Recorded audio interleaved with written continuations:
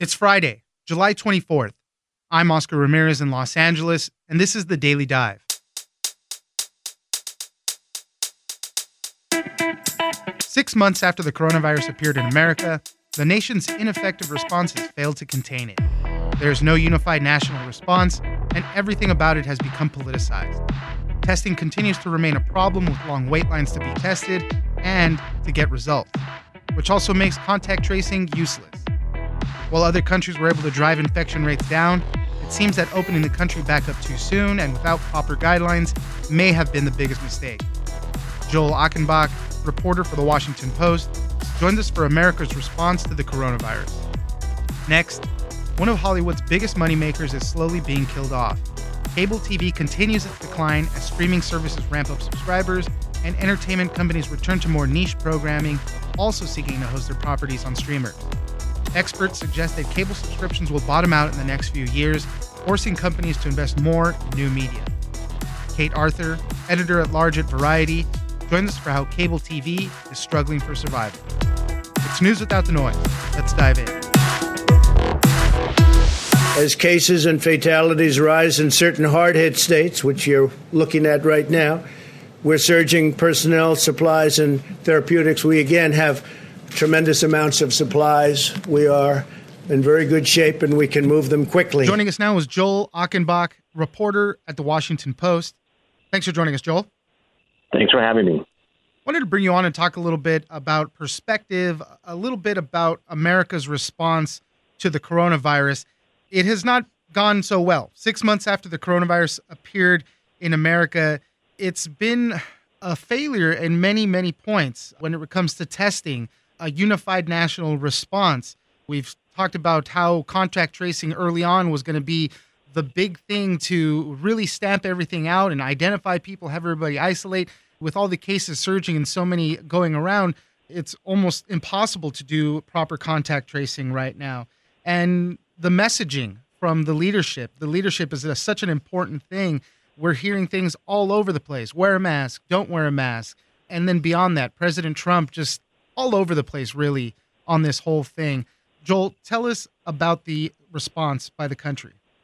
You covered a lot of bases there that I think that need to be focused on, including the messaging.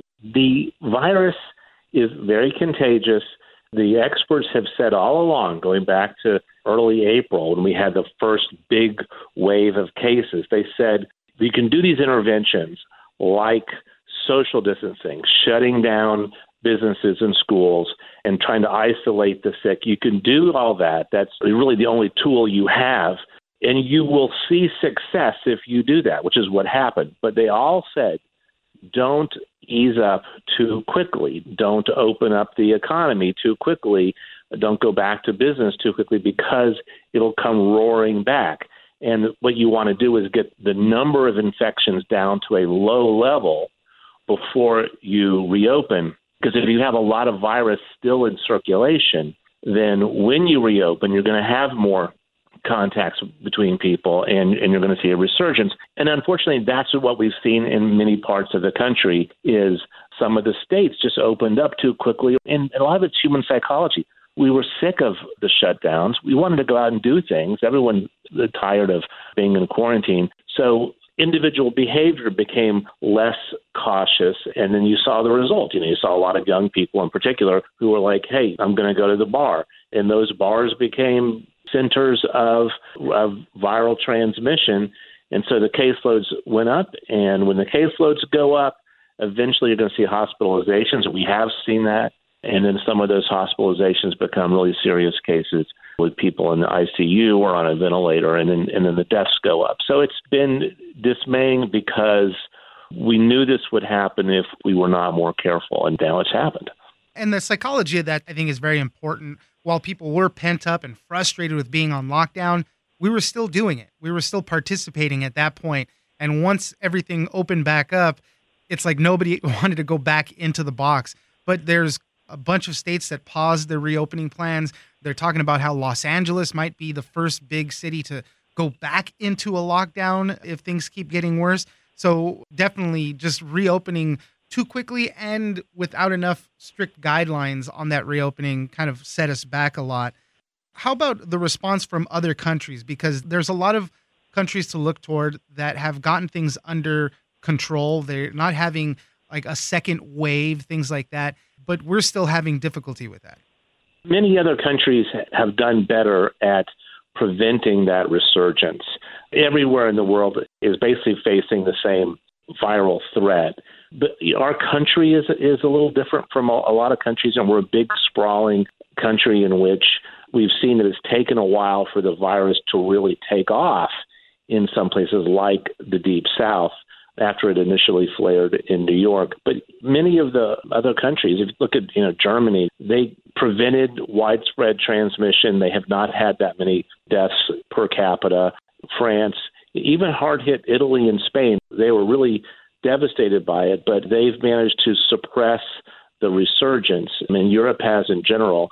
Japan, South Korea, Taiwan, Hong Kong, many places in East Asia have done a very good job of controlling it. And so one of the questions that people ask is, why are we in the U.S. struggling so much?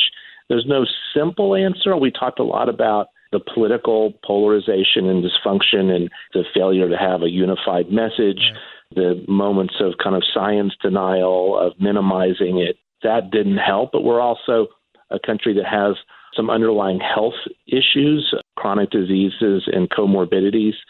Just as an example, the obesity is a very high rate in the U.S. compared to a place like Japan.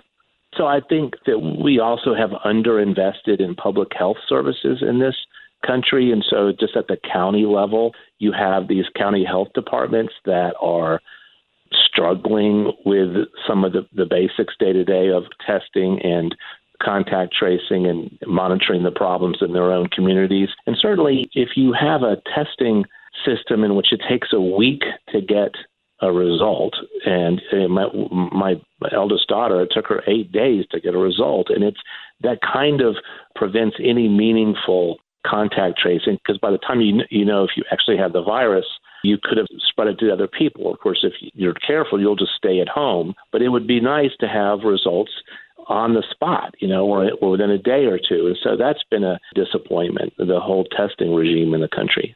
Noted in your article, there's a project called the Global Health Security Index. This is spearheaded by the Johns Hopkins Center for Health Security and the Nuclear Threat Initiative. And they rank countries on their pandemic preparedness. And the U.S. ranked number one. They had a score of 83.5 out of 100. I know, one of the big things is we have so many people in the country. The population is huge. So the numbers are always going to be inflated compared to a lot of countries. But we got caught so flat-footed by this thing. And it just, you spoke to somebody from that project. They said, how did the U.S. get so caught flat-footed? By not really trying. And it seemed like we kept trying to say, it's not going to happen here early on. It's not going to happen. It's not going to be a big deal. And then it just became so huge to us. It was an issue that the federal government decided to pass along a lot of the responsibilities to the states and the local governments. And it's true that healthcare is a local matter in general, but with a virus like this that can cross state lines, you have to have a really strong national unified federal response with consistent standards. You have to use the bully pulpit to tell people, wear a mask, take this seriously. You can't send mixed messages. And it's been tragic that it has gotten drawn into the culture wars and sort of political identification. If you wear a mask, it signifies maybe that you're a liberal. It's silly because it's not a political partisan issue. Right. Obviously, no one wants to be in a shutdown, and there are economic costs to being in shutdowns, huge economic costs. And with that comes health costs if people aren't going to the doctor. I mean, it's a complicated problem to address, but other countries seem to have handled the crisis more deftly than the U.S. has. And so what we wrote in our article is that this pandemic has exposed some of our issues in this country, like the fact that we are so polarized and everything is so divisive here and we don't act in unison the way we could. That kind of thing has been exposed by this crisis, and clearly we need to do better. I think in theory we could do better than we've done. And, going back to the leadership angle, it wasn't until this week that the president tweeted out saying, "Hey, it's some people say it's patriotic to wear a mask, and there's nobody more patriotic than me. Your favorite president." A picture of him wearing a mask. It wasn't really until this week that the president kind of quote unquote endorsed wearing face masks. And then even early on, when we look to the CDC and our health experts, at first they were kind of wobbly on that, and then now they are endorsing wearing masks completely. So, I mean, even that plays in the minds of people as well, too, who to believe. Everybody's kind of against each other. And that is just such a difficult thing to square away when we really do need this unified response to try to stamp this thing down. This is also an interesting crisis in the sense that an individual can do something. If you think about many of the world's problems, as an individual, it's hard to know, what can I do? Well, in this situation, what you can do is wear a mask and do whatever you can to not spread the virus, not take actions that feed the continued transmission. And because it can be spread asymptomatically, you don't know if you have it or not. You could be walking around with the coronavirus and not realize it. And typically, in fact, it's odd. Typically, you spread it about a day or two before you develop any symptoms. And when you develop symptoms, you tend to not be shedding very much virus anymore because your body's immune system is getting on top of it. And, of course, the symptoms you suffer, but with each successive day, you shed less virus. So it's a very tricky passage, that's for sure. There's a long way to go still in fighting this. And obviously, I just hope for everyone that we can get our act together with it and hopefully at least limit the spread as we keep going. Joel Achenbach, reporter at the Washington Post, thank you very much for joining us. Thank you so much for having me. I appreciate it.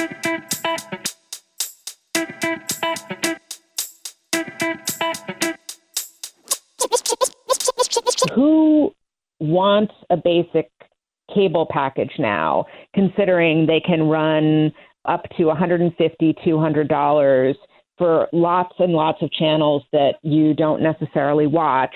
And in the age of Netflix, which is $14.99, I think, you can get tons of shows as you enumerated there. Joining us now is Kate Arthur, editor-at-large at Variety. Thanks for joining us, Kate. Thanks for having me.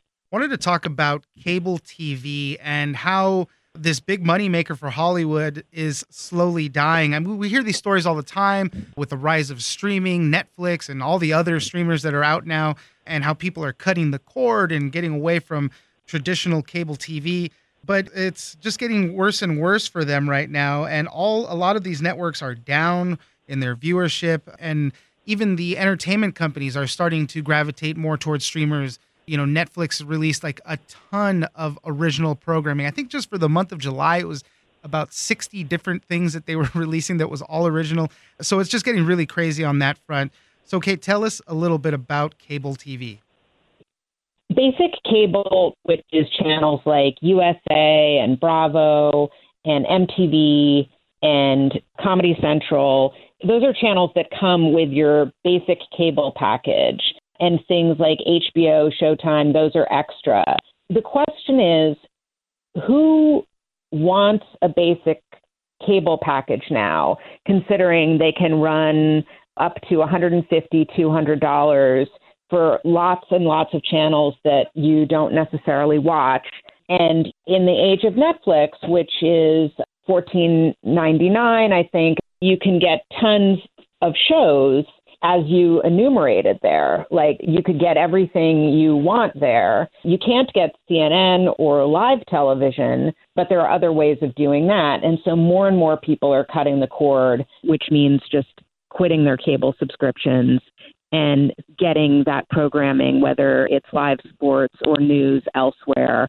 And that is a potential disaster for the cable industry, which is what we wrote about this week. On that front, these streamers are kind of more curated things. You can still get a lot of that same programming that you're getting on the cable shows, on the basic cable packages, but it's much more streamlined in these other things. You had an example about MTV and kind of how their trajectory has been. And in late June, they were showing 113 hours of their 168-hour lineup. They were just showing nothing but reruns of the Ridiculousness show with Rob Dyrdek. but that was the move that was kind of working for them at that moment. And continues to be, I think. I mean, that was actually when we noticed that was actually the impetus for this story, which had been kind of bubbling up for a couple of years, I think, in Mike Schneider, who is my co-writer's mind. But when we realized that MTV had basically turned into a channel that's airing solely the show Ridiculousness, which is basically YouTube videos. Right. Hosted by Rob Dyrdek, that was it. We had to do the story. The funny thing is that I found myself watching a bunch of those episodes, so I know that all too well. But it worked. But it's, they're doing that. Other networks like Food Network saw a huge rating spike during this whole pandemic that's been closed down, because people were watching cooking shows and getting inspired by that. But they were saying that a lot of basic cable channels are kind of returning their 80s origins, low-cost programming, unscripted programming. Cable started out being for niches. Like, it was like MTV was for music, and Food Network was for food, HGTV was for home, people obsessed with home building, and it's kind of returning to that. And the channels that were duking it out in the 2000s to be almost like HBO's or even broadcast networks like NBC, TNT, USA, FX, and even Sci-Fi Channel, which had great scripted TV, those are the ones that are in the most trouble because their cost basis is too high. They can't compete with Netflix. They can't.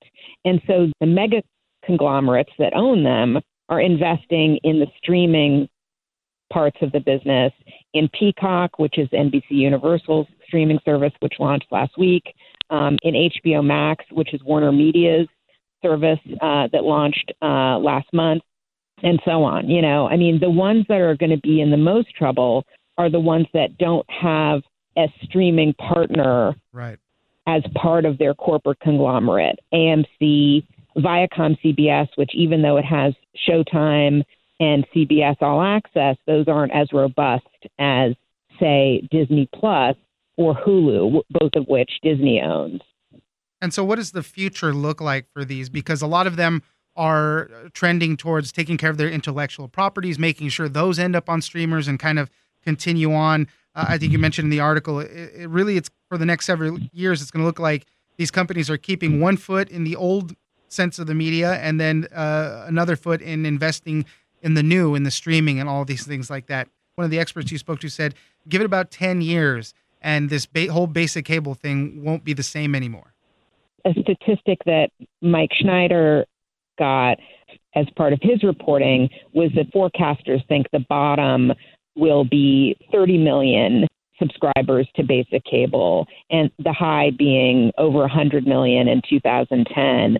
And, that is still a business. That is still something where people can make money, but it's going to have to be at a much lower cost.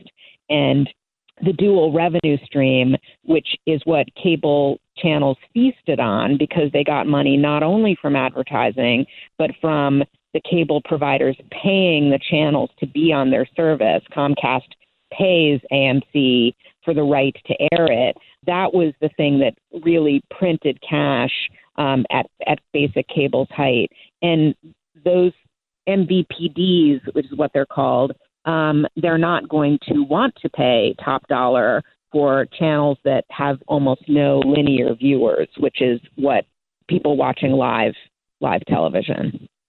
Well, we've been seeing it happen for a long time. We'll see how much longer these cable channels can last, and really what the media landscape is going to continue to look like. All the rise of the streamers, there's so many options there now. It's going to continue to keep changing. Kate Arthur, editor-at-large at Variety, thank you very much for joining us. Oscar, thank you for having me.